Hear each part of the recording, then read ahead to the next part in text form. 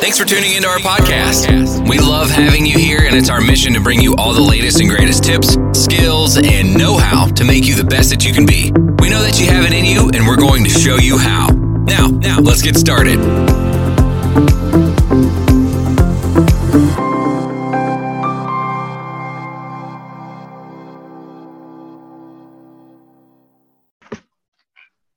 This meeting is being recorded.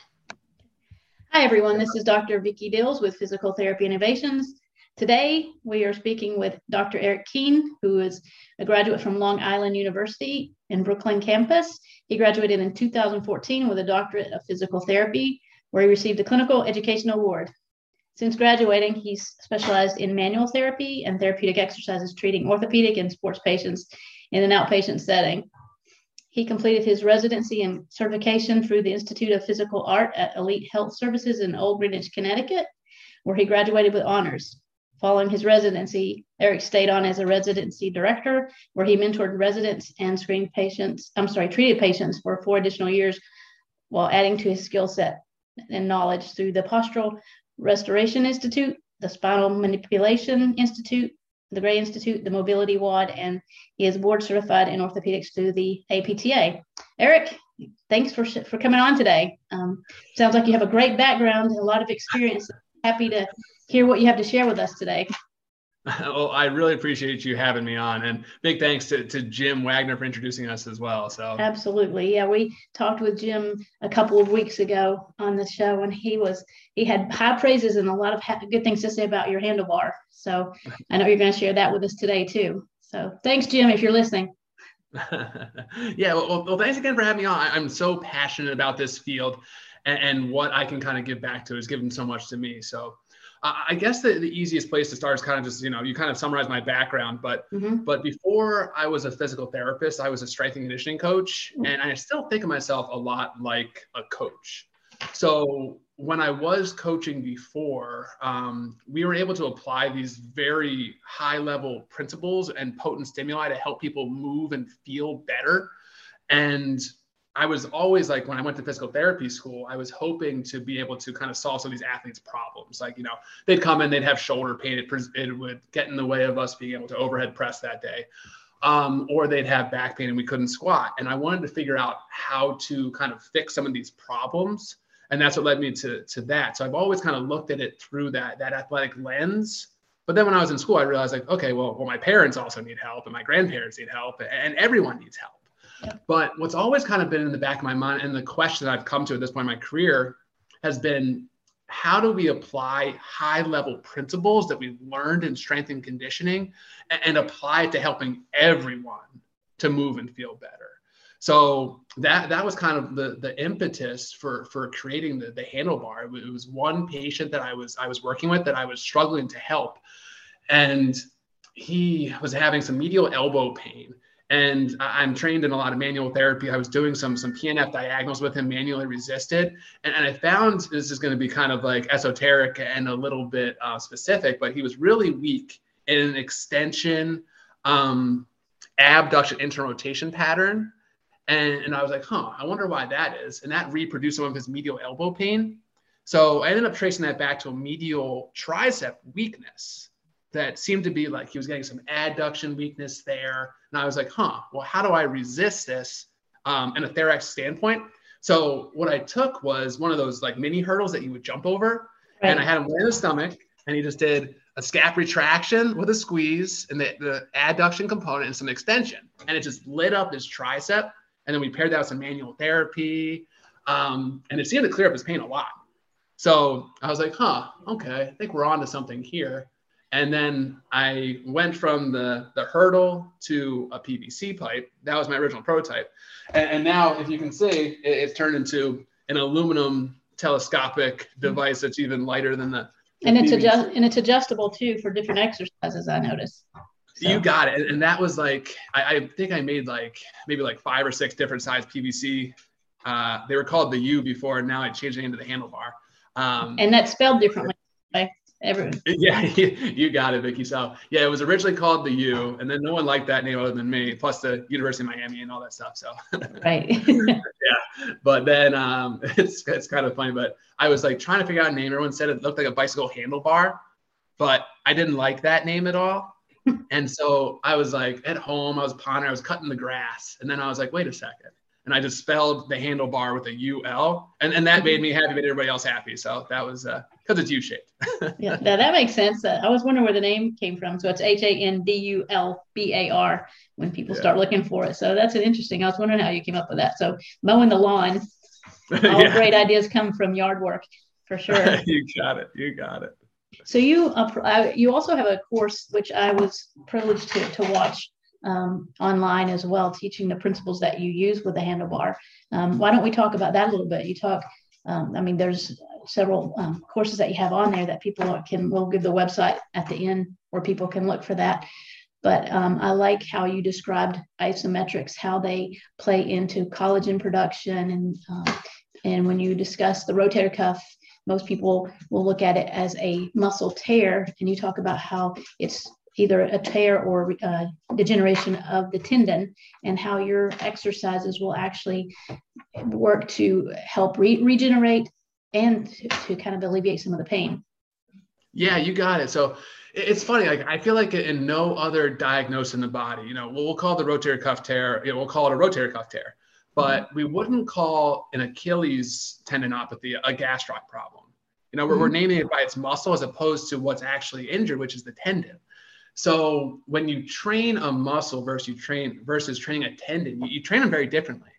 And when you use isotonics, it loads the muscle differently than an isometric. So the original research I came across with isometrics was mostly Jill Cook and Ebony Rio, which was more of the centrally mediated analgesic effects of isometrics. And that's all fantastic. And she has some wonderful research that's shown that, up to 45 minutes after you can have immediate reduction in pain. But then I came across this wonderful researcher named Keith Barr at UC Davis. And he's looked at more like the mechanical properties of isometrics and isotonics and how they load the tendon differently. So if you think about like your classic, let's say like supraspinatus, the supraspinatus is the most commonly involved tendon when the rotator cuff's injured.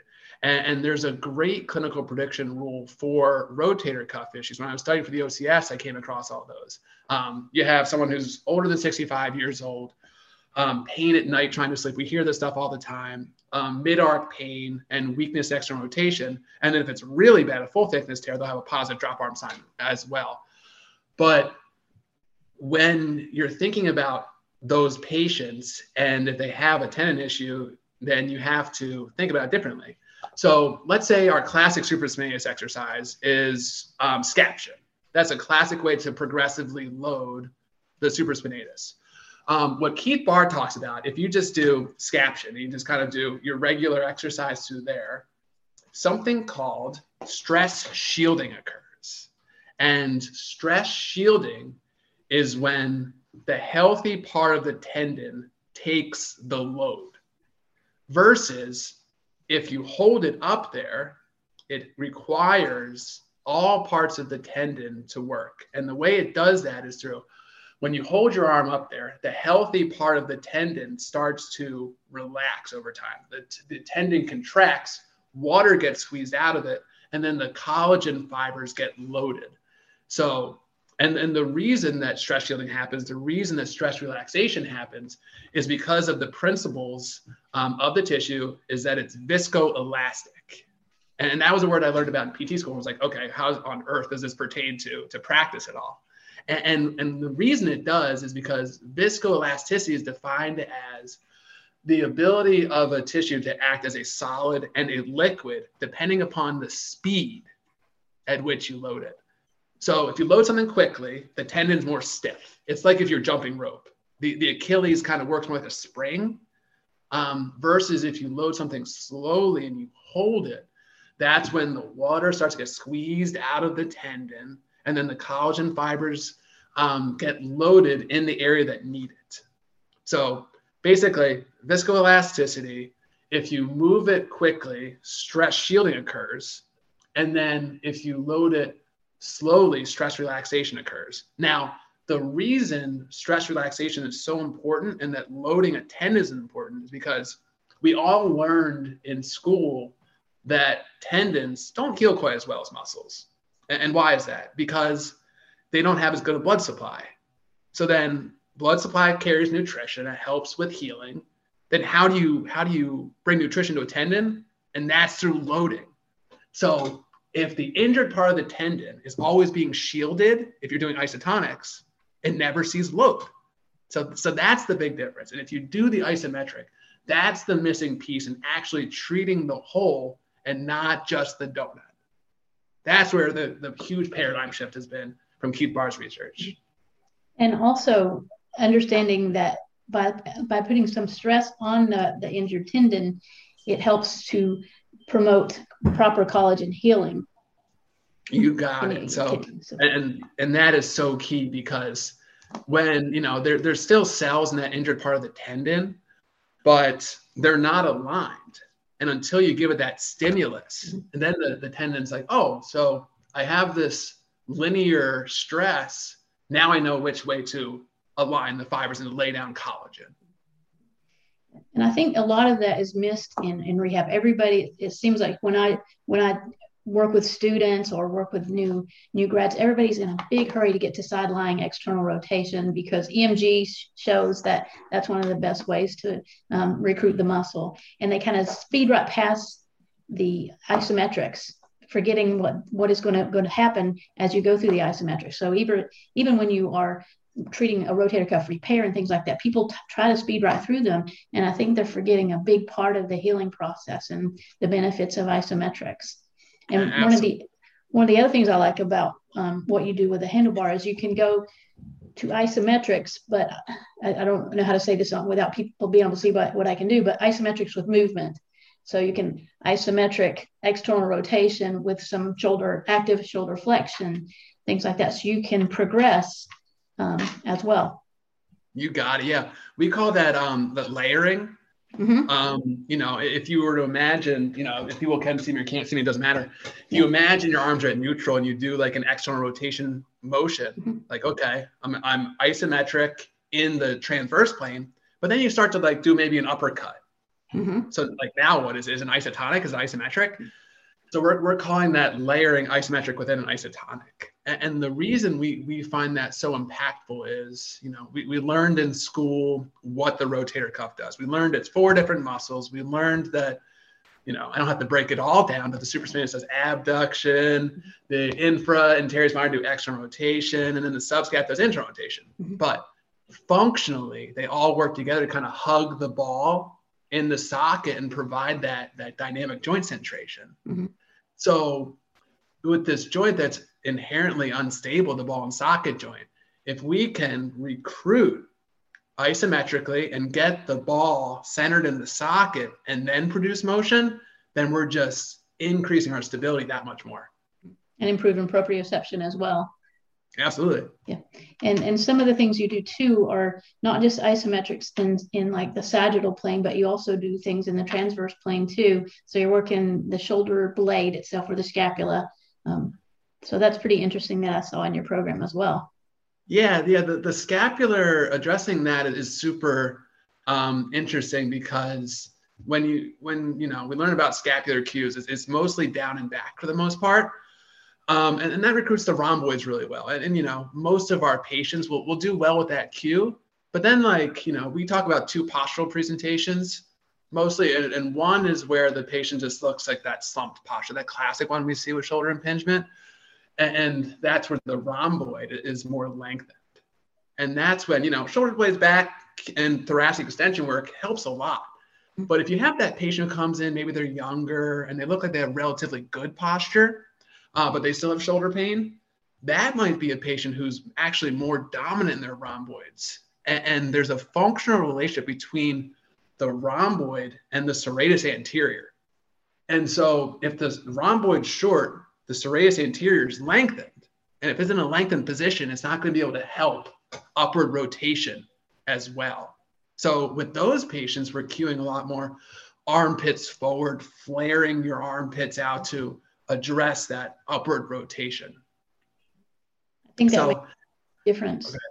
Yeah, it's huge. So being able to recognize those postural presentations and then how that ties into function and motion and clustering that information is key. So yeah, the role between the rhomboid and the serratus anterior and not always cueing down and back is key. I think that when a lot of people do an assessment and they say, ooh, winging scaps, they automatically want to go, okay, let's fix those. And not that they don't want to fix the serratus anterior, but I think a lot of people go to that immediate squeeze back and down. And maybe that person has a very flat thoracic spine, like you said, so that length tension relationship is out of whack. So sometimes you can actually feed into their dysfunction rather than fix it. So I think when you go to look at the posture, make sure that you aren't just taking things at face value. Actually go in and assess the patient, see what's going on, what is causing these abnormalities or deficits, and go from there. So spend a little more time rather than just a quick glance. That's why I try to get everybody, within proper protocol where I can see them, bring in a t-shirt or a sports bra, something like that, or guys can disrobe most of the time. So I think that's really important in your assessments. You're so right. And every chance I get, I try to, but even in, we're both an outpatient, sometimes patients go, oh, I forgot this, I forgot that. And that's where, visual skills are important, but palpation skills. Absolutely. Feel that too. Yeah. So okay. Yeah. So not just taking things at face value, assessing what you're seeing and determining a cause for it. Because when your scapula is up and it's closing up that subacromial space, I'll get it out in a minute, subacromial space, sometimes I think we are so quick to go, okay, let's get those shoulder blades back and down, and we go right to those scap retractions, right to the rows, things like that, bent over rows to try to correct that deviation. And perhaps the patient has more pain, or you're just not getting anywhere. I think you need to relook. Yeah, it's so true. And I think back to like the rule of thirds a lot, where a third of patients are going to get better, no matter what you do. A third of patients aren't going to get better no matter what you do. And then a third needs something very specific. So, and that's where some shoulder presentation will get better with just rows and more scap retraction type work. And that's great. But the ones that don't, really considering the role of the serratus anterior and trying to maybe try the other way, try more protraction, upward rotation work is definitely impactful. Right. So tell me some more about the your course and the handlebar. How do people get involved with that? How do we find it, use it? Yeah, absolutely. Yeah. So as far as finding the handlebar, looking it up, just www.thehandlebar.com, and handle is spelled HANDUL bar.com. Instagram's a really easy place to find us as well, and that's at the handlebar. I'm posting there 3 times a week is kind of what's been my standard these days. But a lot of helpful clinical information, information on the shoulder and isometrics, and how you can immediately apply that in the clinic. Okay. We also have a lot of students who listen. We have a couple of colleges locally. I know you're in Greenwich, Connecticut, right? So we probably have some people that probably end up looking for some mentorship or maybe some internships, so they can look you up as well. But what advice, as far as, you've been out of school for a while, but what advice, with the research you've done and all the work you've done with the residencies, what do you give advice to students as far as starting out, that you would do differently, or that perhaps what path would you pursue that maybe they didn't guide you on in school? Oh, that's such a good question. So I always try to get people to go back to their why, and why'd you get in this profession in the first place? And especially if they're starting to feel jaded already, or if they're feeling burned out, really trying to go back to that why and see what that motivator was. So a motivation I see a lot for people when they're going into PT school is they want to work with athletes, or they're a runner and they want to kind of learn things to help themselves as well. And that's all great. But the reality is we're not all going to work with athletes all the time. And that's a good thing, actually. And like I said before, I really think of myself as a strength coach at heart, with some very good physical therapy and manual therapy skills. But if you can take that passion that you have for sports and think about like the highest progression you can think of that motivate you. Like maybe you really like teaching running drills as an example. And then maybe you have an 80-year-old balance patient you're working with. And maybe you're doing some kind of like functional march drill where you're walking and you're having them tap their opposite knee and you're like, oh my gosh, this is boring. It's not. If you think about it, that's just a regression to a sprinter's high knee drill. It's just along that same continuum. You're doing the same thing that you would be, but you're just applying it to a different population and benefiting them differently. It's the same thing with, the handlebar. One of our principles is how do you help everybody move and feel better, not just athletes, by taking those potent stimuli. And one of our most potent stimuli is post-activation potentiation. That's where you see athletes doing like a heavy set of a deadlift and then pairing that with a vertical jump or a broad jump to take advantage of their nervous system with that heightened electricity in their body. So when we utilize the handlebar, we're thinking about utilizing post-activation potentiation, even if it's an 80-year-old woman after a total shoulder replacement. It's the same principles, and just recognize that you're using all those high-level principles and just applying it to helping everybody. So hopefully that answers some questions. I believe it does. It really does. So what advice would you give to someone who has been in the field for a long time, who has overlooked these isometrics and has gone back, besides taking your courses, obviously, to kind of... Yeah. Oh, yeah, absolutely. So if you've been in the field a long time, I mean, I work with people who have been in the field a long time, and it's been great to see them adopt it as well. And I think the best way is like we traditionally think about patients ask all the time, like, well, I had an MRI and I have a tear in there. Like the tear is always going to be there. And classically we'd be like, yeah, but you can kind of strengthen around it and maybe the inflammation will go down. It won't hurt you as much. You'll have a little pain now and then, but it shouldn't bother you as much. And patients are always in the back of their mind, like, oh, okay, maybe it's still there. Oh, the pain's back. My tear is getting worse and that kind of stuff. But through some fascinating research, and Keith Barr, I mean, he's shown that he can, he has this wonderful case study in this basketball player who had an MRI pre, and it had a severe tendinopathy, and then an MRI post. I think it was like a 6-month follow-up where there was no evidence of tendinopathy anymore, and that was just through isometrics and then a vitamin C and collagen supplement. Mm-hmm.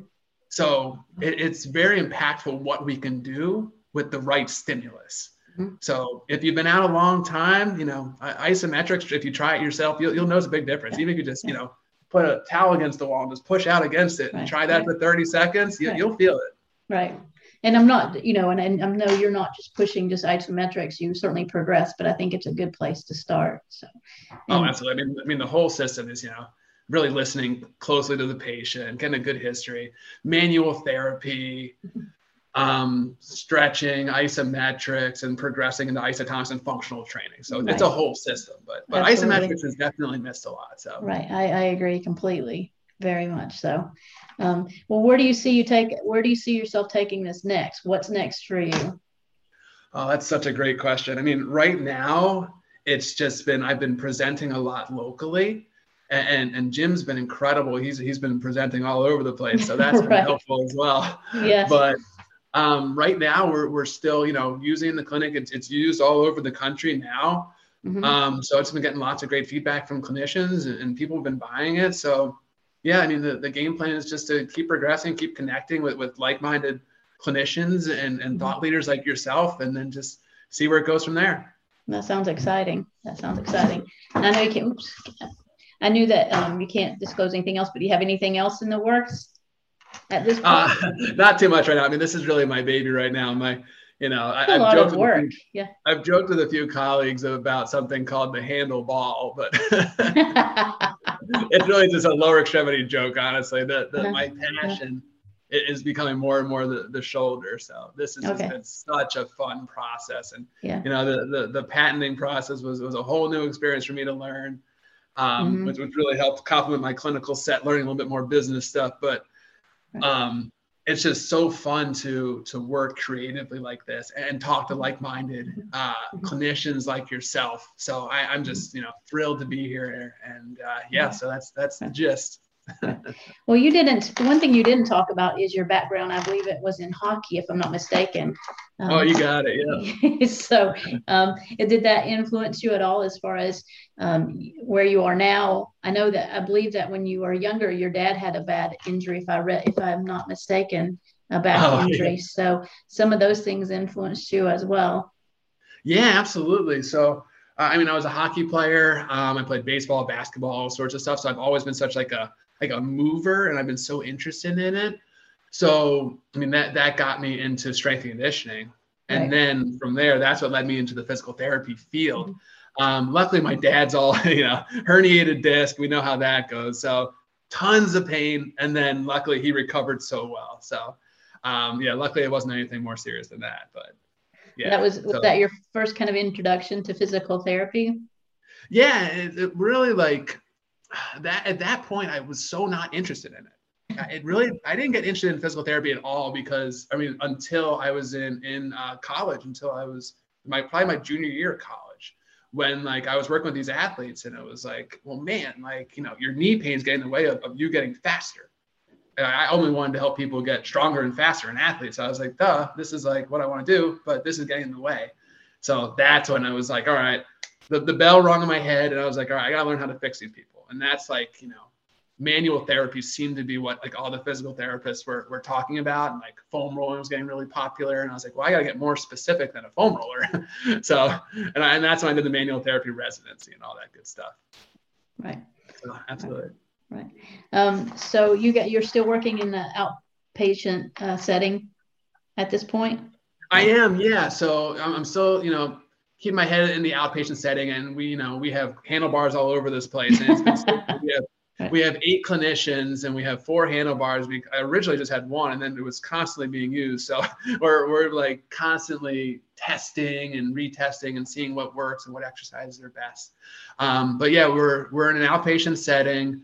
And yeah, with this practice, there are, I think, like 28 locations, but this is a practice that does a very good job. So I'm thrilled to be a part of this group. And I'm also the head of professional development. So I get to teach the newer grads. We get together once every 6 weeks and go over manual skills and teaching and stuff like that. Right. And you guys have a residency program as well? So this location here does not, but we're working on getting an OCS prep certification, or not certification, but program for the new grads. Okay. All right. I was just, for the people who are listening who may be interested, is there anything anywhere they can look that up or keep an eye on what your status is, so they can follow you, or at some point maybe join your residency program? Yeah, absolutely. So Lattimore Physical Therapy in Rochester, New York. I recently moved here. So this is the name of the group. Okay. Lattimore Physical Therapy. Yeah. How do you spell that? Lattimore is Lattimore. Physical. I'm testing you. Yeah, right. You go. I have to think about it myself. All right. So if anybody's looking for a residency, they can just get in touch with you there. That sounds great.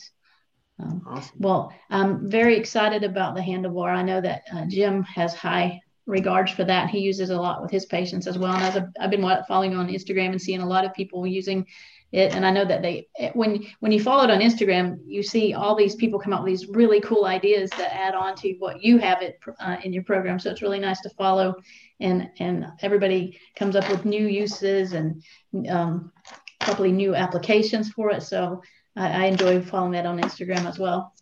Yeah, me as well. I appreciate it. And it's helped me connect with so many great people like Jim. And Jim mentioned Seth Foreman as well, with KZen Vector. And he's just That's a great product as well. People and, it really is. Really is. Yeah. And what's really nice is it's very affordable too. So I like that too. I like people who bring a product that actually helps the clinician, helps the patient, and it's affordable. So. Oh yeah, you got it. So.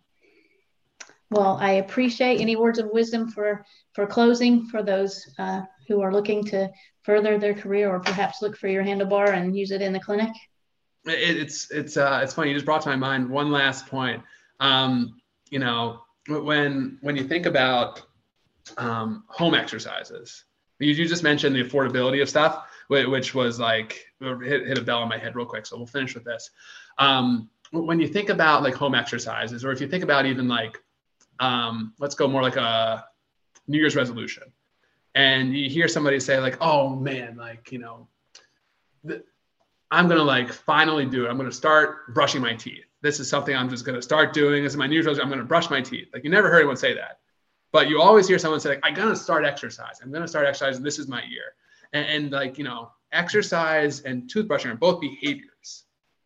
So like, what's the difference? So how do we get people to like make exercise more like brushing your teeth? So that was kind of one of the main points of the handlebar. And that's kind of another thing, how it started was I was telling people to put the handlebar next to their toothbrush and just do like 2 minutes of isometrics in the morning, 2 minutes isometrics at night, just like you would brushing your teeth. And that seemed to be like, a little paradigm shift for people. Like, okay, well, maybe it's not like going to the gym, but if I have shoulder pain, maybe that's all it takes, is trying to taking a dental hygiene approach and applying it to the shoulder. So that was just rang in my head for 1 second. I wanted to get that out there before I forgot. So. Yeah, I believe that you termed it.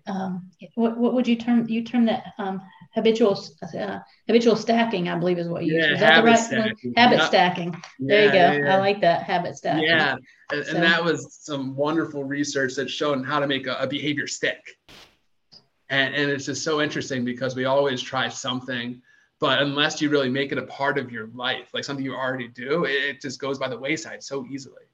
So if what I usually have people do is they brush their teeth, they use mouthwash, and then they hold the mouthwash in their mouth. And that way they have to breathe through their nose, get some of that diaphragm facilitation as well, and then do whatever isometric exercise we've programmed for that time. And then a minute or two, it's impactful enough. And then they did their job.